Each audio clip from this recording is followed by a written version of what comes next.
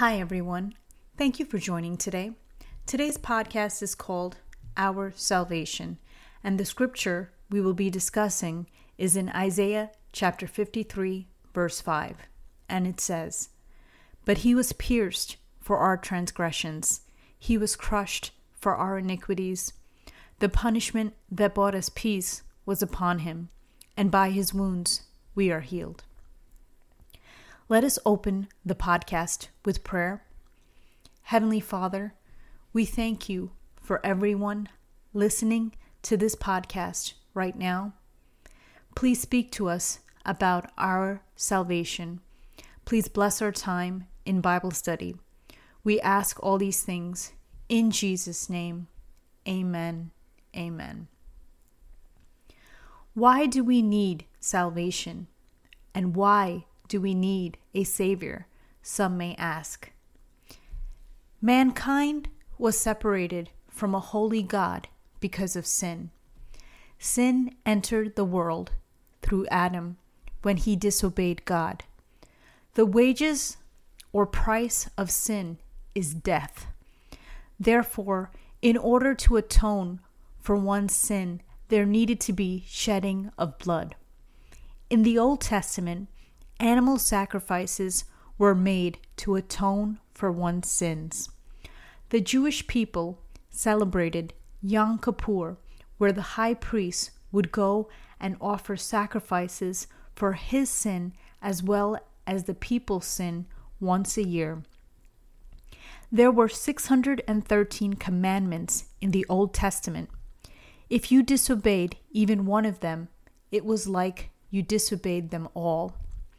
God knew mankind would always fall short of his glory, so he made a way by sending Jesus to become our sin sacrifice and to take away the sins of the world. Jesus Christ was fully man and fully God.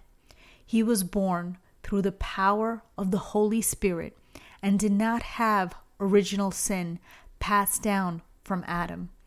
Jesus Christ was tempted like any human being, but never sinned and remained focused in fulfilling salvation for all mankind.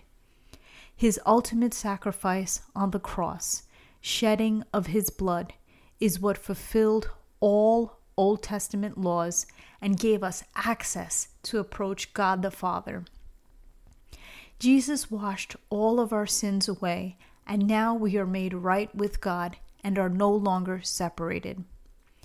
Jesus never sinned and did anything to deserve a criminal's death and horrific suffering, but he was willing to obey the will of the Father for our salvation. In Luke chapter 23, verse 44 to 46, it says, "It was now noon, and darkness came over the whole land until 3 p.m, for the sun stopped shining, and the curtain of the temple was torn in two. Jesus called out with a loud voice, 'Father, into your hands I commit my spirit.'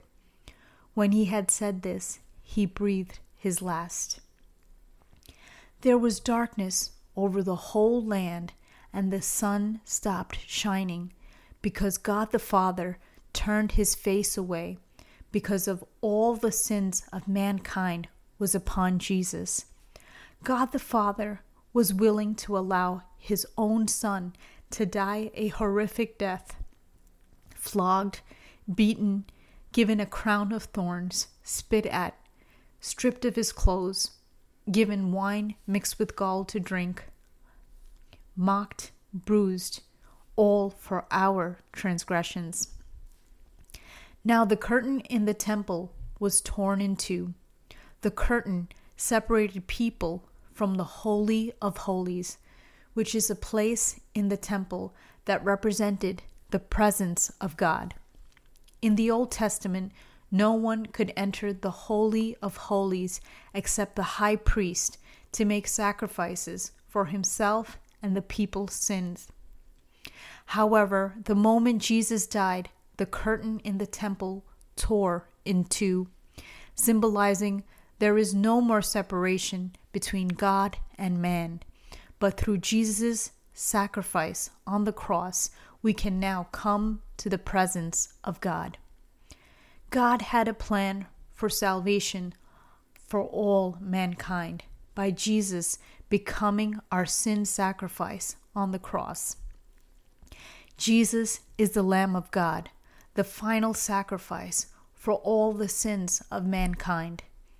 The Old Testament ceremonial laws required animal sacrifices for sin, but Jesus paid the price for sin forever, and there no longer needs to be any animal sacrifices. We are forgiven for all our sins, past, present, and future, because of Jesus paying the price for our sins on the cross. We desperately need Jesus as our Savior, as well as the whole world. God made a way for us, and Jesus was willing to obey the will of the Father. We truly have so much to be grateful for every day of our life.